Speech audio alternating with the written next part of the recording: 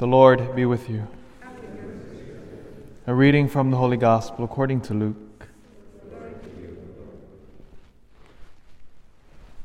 As Jesus continued his journey to Jerusalem, he traveled through Samaria and Galilee. As he was entering a village, 10 lepers met him. They stood at a distance from him and raised their voice, saying, "Jesus, Master, have pity on us." And when he saw them, he said, "Go show yourselves to the priests."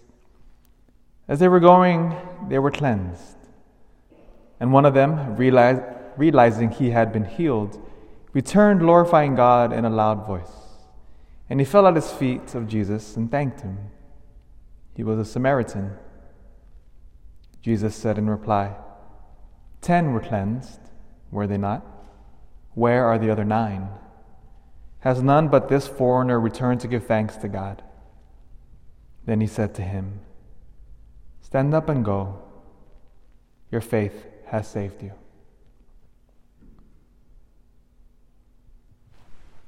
The Gospel of the Lord.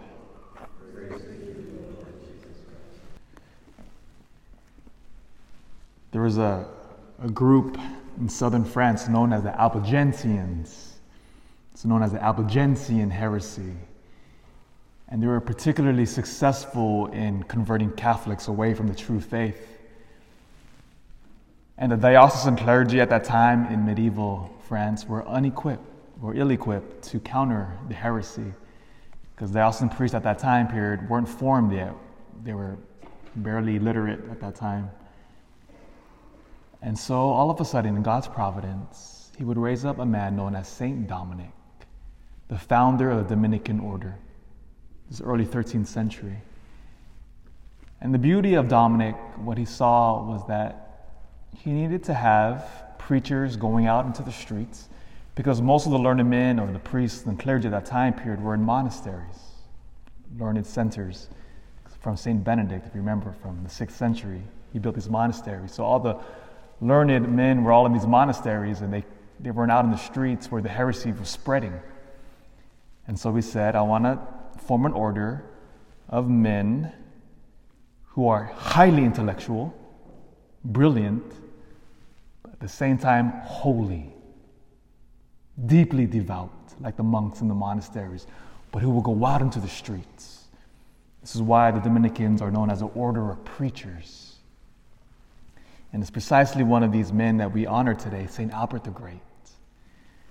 And this was amazing. Here's the beauty of Christendom, of medieval Europe. Because of the Latin language which connected all of these European countries, St. Albert the Great was born in Germany, studied in the universities of Padua in Italy, the University of Paris, and then he would eventually become the Bishop of Cologne. You see how he was able to move effortlessly throughout Europe because of the unity of the Catholic Church speaking one language. And then they also spoke their own regional languages, of course. And the heart of the Dominican Order, one of the taglines, one of the mottos, is to contemplate and then to share the fruits of one's contemplation with others in their preaching. The idea is to pray relentlessly, mightily. And Dominic was renowned for praying for hours every single day. In fact, he memorized sacred scripture.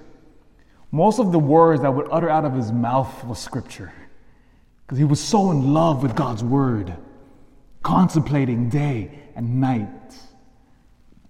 And then he would send out his brothers, and he modeled the brothers, follow my example, and then now go out into the streets and witness to the faith. That is what we're doing right here this morning. At the Holy Mass, when we should be sleeping, but no, we say we are contemplating the mysteries of God. Contemplating it on our knees. And then we'll receive Jesus into our very bodies. And then when you leave today, you will be sent out into the streets to proclaim the gospel. Because today the Albigensian heresy is gone. We defeated them. But now new heresies have arisen. And our mission is just the same. Bring Jesus to them.